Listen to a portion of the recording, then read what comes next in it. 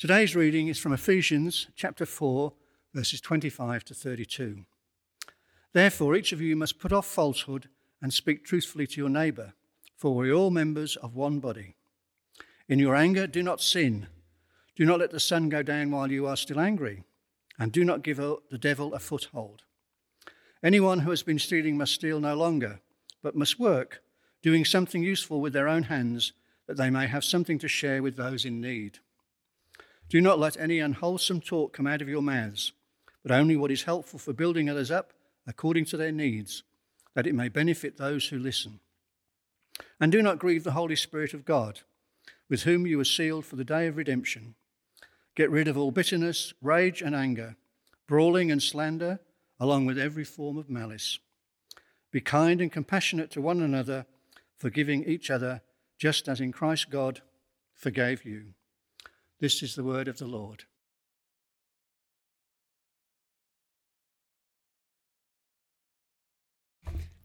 Well, this week I've been getting back into swimming. After 3 to 4 months off, I'm just so slow. I don't know whether you would call what I'm doing sinking or swimming, but the difference is minimal. All the muscle memory is gone, but I guarantee you the excesses of isolation eating haven't gone. I think it's going to be a long, slow build. I'm sure it's not just me. I'm sure that all the gym junkies are getting back into the gym after 3 months off. It's a long time. Now, we're going to go through it as a church as well.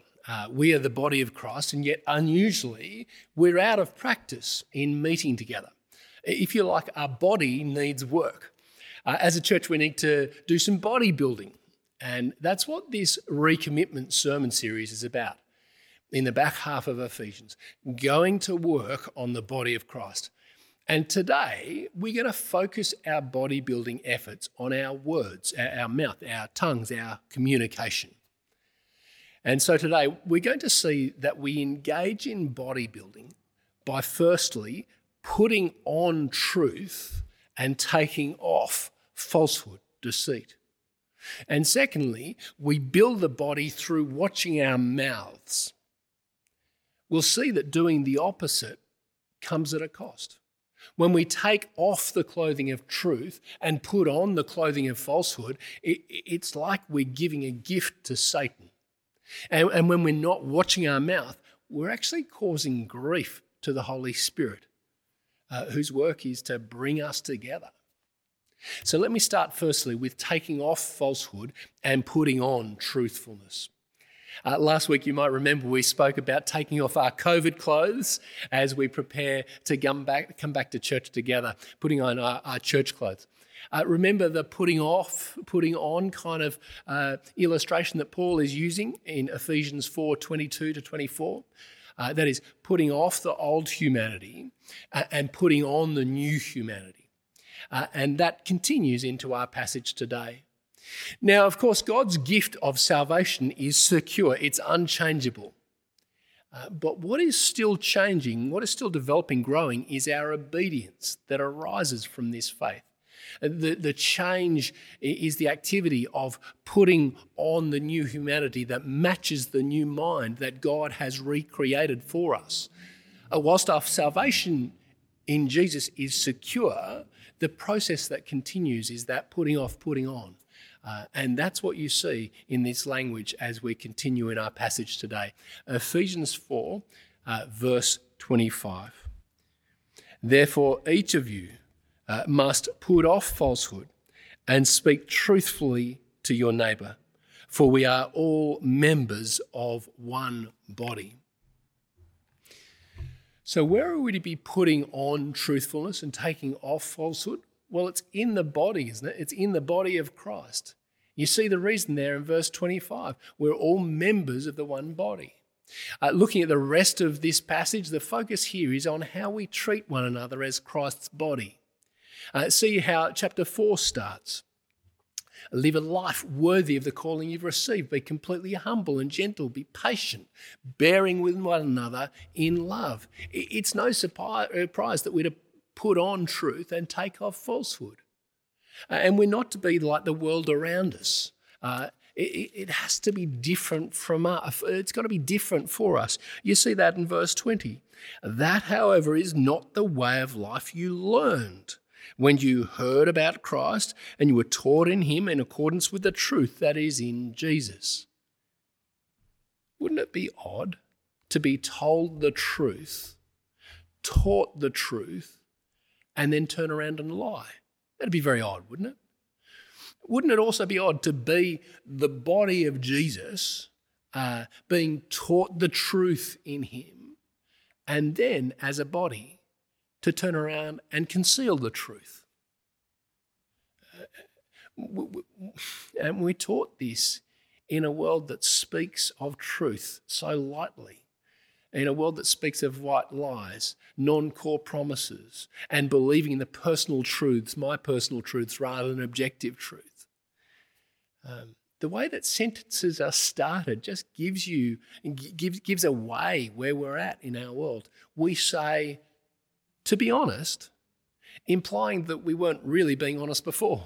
Or we say, if I'm honest, as if my honesty is a break from usual programming. We're called to be people of truth in an environment, in a society that expects a fair bit of deceit. One of the things I love about Penrith is that people often say what they think. There are other parts of Sydney where people are far more reserved, restrained. I had a minister friend who ministered in the West before going to North Shore Church, and he said, Tom, it's like renovating a house. In the West, you can see the problem because people tell you what it is. Whereas in the other place, you had to cut through layers and layers of wallpaper before you got to even see the problem. Recently at a funeral, I heard a son speak about his Penrith mum as plain speaking. I think what an enormous compliment. So as we go about our recommitment, as we build the body of Christ together, let's be a church who are plain speaking, speaking the truth in love. The discussion in Ephesians 4 then moves to anger. And I want to ask you this question. Is there truth in anger? Well, yes and no, isn't there?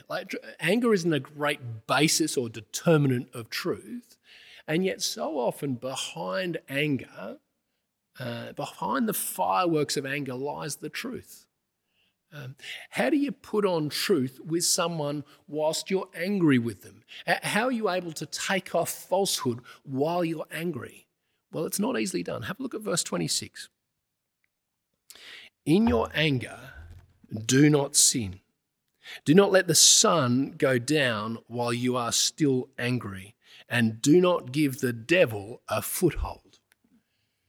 This is quoted from Psalm 4, a psalm of David. What's going on in the psalm? Well, in the psalm, the picture is one of bedtime, lying down, reflecting on the day. I take it reflecting on the things that cause anger. And so we're to speak truth in our anger and then speak the truth in love to one another.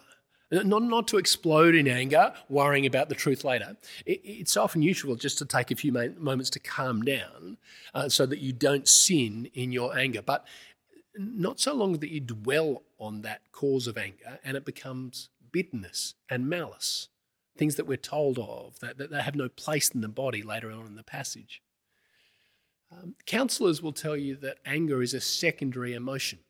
That is, what's really important is what's going on behind the fireworks of anger. Perhaps fear of rejection, injured pride, crooked justice, whatever it is. And later in verse 31, anger is on the list of things that shouldn't characterise the body of Christ, alongside bitterness and malice. Yet at the same time, there's a recognition that the truth in anger must be dealt with well. And that truth must be dealt with not in 3 years' time, but soon. As they say, deal with it and move on. What does this mean for us as the body of Christ? The reality of relationships is that anyone you spend time with at close range will annoy you. It's just two humans being in the same room. And that happens at church too, doesn't it? However, working through frustrations rather than just ignoring them often brings closeness and a better relationship. The reality is that many of us are conflict avoiders. We think that it is kind to say nothing in our anger, just to absorb the hurt and move on. That's actually not kindness. It doesn't work towards better relationships. It just creates more distance. So much better to deal with truth in the context of love. So you wonder, is anger to be in or out? I think the reality is that this side of heaven, anger is always with us. And there is often truth in anger that needs to be dealt with. Why? Well, it's for the health of the body. What happens if we don't do this? Well, actually, if we hang on to anger, we're actually just giving Satan a gift. Have a look at what it says in verse 27. And do not give the devil a foothold. As a church, we're saying, as we don't deal with anger, we're saying, hey, Satan, come, occupy a place in my heart. Live there for a while. When we don't deal with anger, we don't deal with the truth in the anger, when we don't put off lies, we're actually building Satan a home within our church. In the sin that comes from our anger, we're putting out a welcome mat for Satan, saying, here, come in, stay for a while. Rather, as we'll see in Ephesians 6, we're to stand firm against Satan, his accusations, his schemes, his deceptions, with the belt of truth firmly buckled around our waist. I wonder if you've driven down Henry Street and past that big gym, just near the shops there. And right next door to the gym, there's a gym store. Now, if you have a look into the door of that gym, your gym store, you'll see that there's gym clothes and that sort of thing. But the main thing they sell is supplements, that stuff you consume when you're bodybuilding. It seems that what you put in your mouth is all important for bodybuilding, so they tell me. Of course, in our body, in our bodybuilding as a church, our mouth is crucial. Not so much what goes into it, but what comes out of it. That's the first activity of bodybuilding, putting off falsehood and putting on truth. Cutting through anger to the truth, not letting anger turn to bitterness, but being plain with the truth in the context of loving relationships. So build the body up by putting on truth and taking off falsehood. Secondly, and more specifically, use your words for bodybuilding. Have a look at verse 29 there. Do not let any unwholesome talk come out of your mouths, but only what is helpful for building others up according to their needs, that it may benefit those who listen. In the body, we're seeking to build up, not deplete. We're seeking to build reserves rather than stealing from them. It's no surprise that this comes one verse after a verse about stealing. See, stealing depletes, stealing reduces. And there's a similar motive with the stuff that comes out of the mouth. Instead of stealing, what should you do? You should work. Why? So that you can save better, so that you can be richer, so that you can not live in fear of the police. No. You work so that you can give to those in need. What words should you speak to a person? Verse 29, only what is helpful for building others up according to their needs.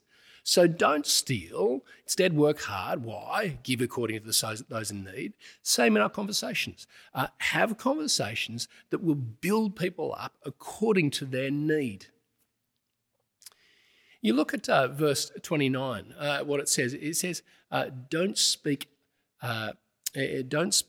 unwholesome words. Don't let unwholesome talk come out of your mouths. As James chapter 3 says, we have a choice with our tongue. It's like the rudder of a ship, small but instrumental in change. James 3:9, with the tongue we praise our Lord and Father, and with it we curse human beings who have been made in God's likeness. Out of the same mouth come praise and cursing. But of course, Ephesians speaks particularly about unwholesome talk. What does unwholesome talk mean? Well, unwholesome is from the same word used in the Bible for bad fruit. For example, this week I picked up an avocado that had gone from green to brown. I didn't throw some dressing in it and give it to the kids. No, it went straight to the green bin. It wasn't fit for consumption. Our words have the potential to be exactly the same: unwholesome, disgusting, gross, not fit for human consumption, not going to contribute to growth, instead going to cause rot. That's what our words must not be like. There are healthy words, there are unhealthy words, words that build up, words that tear down.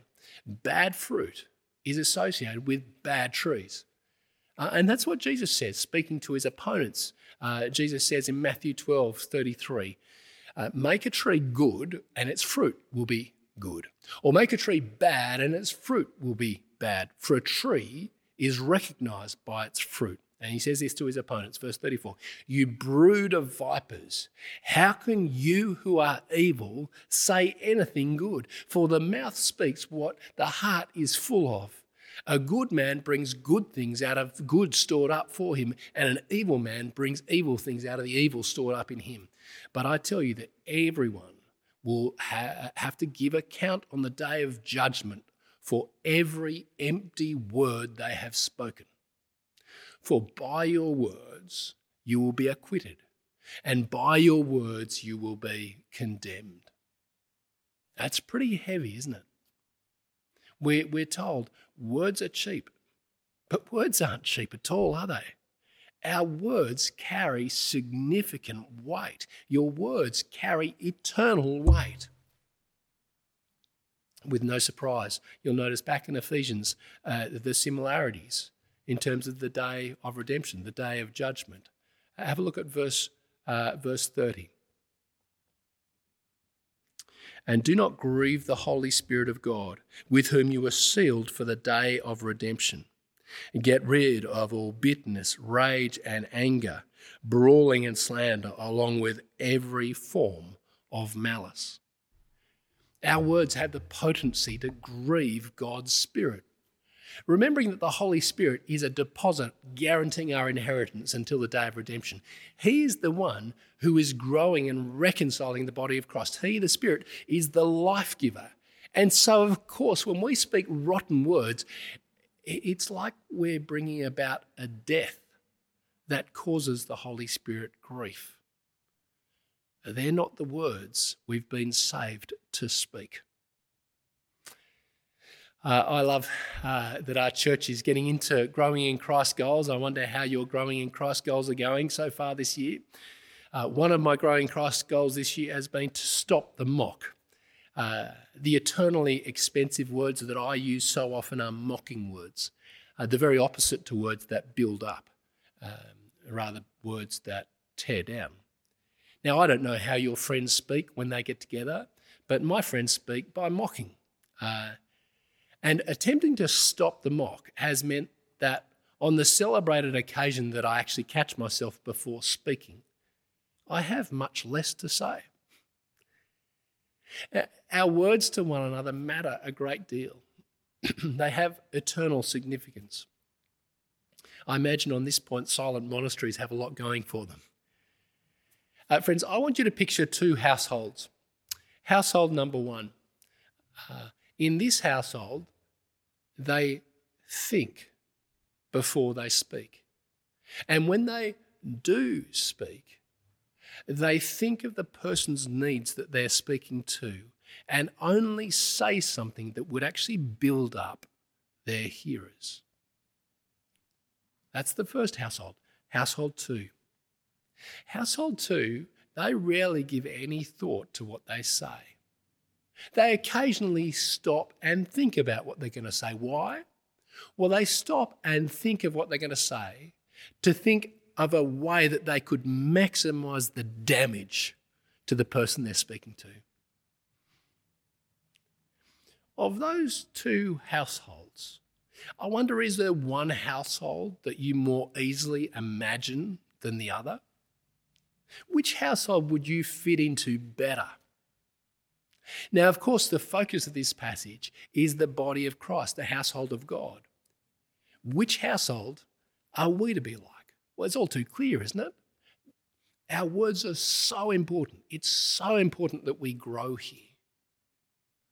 However, you'll notice that this isn't a list of don't do this, do this. It's more like don't be this, but instead be like this. It's not in the first place about our behaviour, but rather in the first place it's about our identity in Christ. And our identity in Christ then drives our behaviour, putting on our new clothes, taking off our old clothes. And this is all set in the context of grace, of God's kindness. See there in the final verse of chapter 4, verse 32, be kind and compassionate to one another, forgiving each other. Don't miss this bit. Just as in Christ, God forgave you. As the body of Christ, we are to be to one another, just as Jesus has been to us. It's not don't do this because you'll be eternally condemned. Rather, don't do this because that's not who Jesus saved you to be. I've been reading up on bodybuilding this week, and to be honest, I didn't realise how much sacrifice was involved in bodybuilding. 5 meals a day, that doesn't sound too bad until you realise that it's all carbs, chicken, eggs, potato, no dessert, no sugar, no chocolate. The time cost, waking up in the middle of the night to have one of those meals, even when a roast chicken is the last thing you feel like after you've woken up. The financial cost, some spend over $500 a month in those supplements. Those jars of supplements cost about $100 each. And you haven't even paid for your gym membership yet. And the long-term health effects, and even if you haven't been on anabolic steroids, right? It's a serious sacrifice. You know where I'm going here, right, don't you? I want to ask you, are you prepared to work as hard on building this body?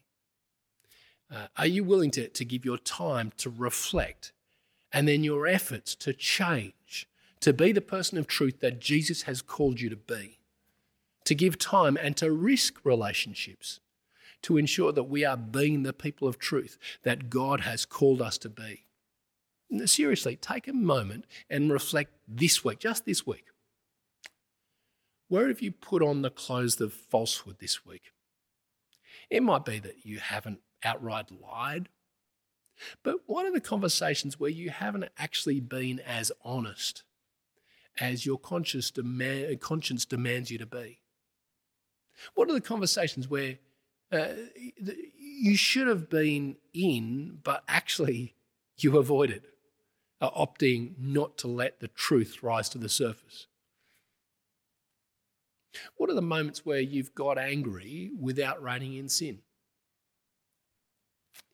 Friends, this is the behaviour in Christ that we've been called away from. This is the behaviour that we've been called to take off. As you recommit yourself to the church in this season, what are the areas and situations where you know in your heart that you might not clothe yourself in truth? The areas that you might withdraw from so that you don't have to front up and be genuine. If you had to express them in a growing in Christ goal, like stop the mock, what would that be? Well, friends, it's such a great joy that our salvation doesn't rest on our behaviour, but instead it rests on the work of Jesus Christ, who showed up in truth. The light exposing the darkness, the Son illuminating his Father, the Father forgiving us children through the completed work of the very embodiment of truth in Jesus Christ. What a joy that we are saved by grace and that we get to keep working towards being the people that God has called us to be. Let's pray together. The Proverbs call us to put away a deceitful mouth and to put perverse lips far from us. The Proverbs say a worthless person, a wicked man walks with a perverse mouth. And yet the mouth of the righteous is a well of life. The Lord gives wisdom from his mouth. From his mouth comes knowledge and understanding. Father in heaven, as your body, we want to take off falsehood. We want to take off anger riddled with sin. We want to take off deceit. Instead, as your people, we want to speak the truth in love. We want to grow to become, in every respect, the mature body of our Lord Jesus Christ, growing and building itself up in love as each part does its work. Father, help us to be this body. Give each of us insight into our hearts. Help each of us to live using that recreated mind that you've given us, not giving Satan a home in our heart, not giving Satan a home amongst our church, not grieving your life-giving Spirit who works in us, reconciling us and prompting us to be the people you've saved us to be. Father, we need your help in this, and we thank you for our Lord Jesus Christ, and it's in his name we pray. Amen. Well, friends, now we have the opportunity to sing, and we get to sing some of these words that we've been reflecting on. This next song is This Life I Live. The first verse, this life I live is not my own, for my Redeemer paid the price. He took it to be his alone, to be his treasure, and to be his prize. The things of earth I've leave behind to live in worship of my King. Friends, why don't you sing this